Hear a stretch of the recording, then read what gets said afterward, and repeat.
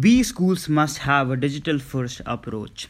Today, no enterprise can function without a robust digital infrastructure, says Ramesh Bhatt, Dean of the School of Business Management (SBM) at NMIMS, Mumbai. Prior to joining NMIMS, Bhatt was professor at the Indian Institute of Management, Ahmedabad, where he served from 1986 to 2009 and then from 2014 to 2016. We have just witnessed how the COVID-19 pandemic forced businesses to adopt a digital-first approach when existing conventional business processes proved inadequate, he says. In an interview with FE's Vikram Chaudhary, he adds that similar in the case with B schools, where the lockdown did bring with it a lot of challenges, but then the academy also created a unique learning sets. Was the transition to the online dissemination of learning difficult when the lockdown started? The lockdown took the entire education sector, in fact, every sector in general, by surprise, and business schools were no exception. At NMIMS, during that time, we were the final stages of completing our academic programs. Under the guidance of the Chancellor, we started looking at how to ensure the continuity of academic activities. For any risk, there is usually a kind of textbook approach, but for this complete lockdown, there was no prior experience. We put our faculty under a capacity to strengthening program to handle the online situation, and we discovered tools such as Zoom and Microsoft Teams. Hats off to the faculty. They were able to quickly transition to online classes. Particularly at a B school, we have found that it is easy to conduct exams online. I think we were in the first in the industry to conduct the online exam for 25,000 students for admissions for the new academic program. Were placements for that batch was then graduating impacted in any way? While there were apprehensions about placements, things went smoothly. In fact, most of our placements had happened in January itself before the lockdown.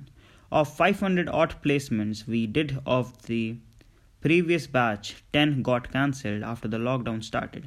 Perhaps due to complexities on the corporate side, we run the placement cycle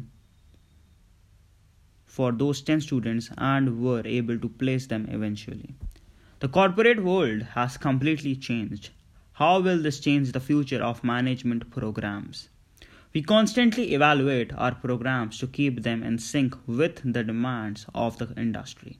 About 2 years ago, we did a comprehensive review of our MBA programs because of COVID-19, keeping in mind the kind of requirements that are coming up. For example, the ability to work from anywhere, the ability to manage teams remotely, the ability to use data analytics more effectively, and so on. We are putting more focus on such areas, and next year we might introduce new courses as well that try to address the upcoming needs of the industry.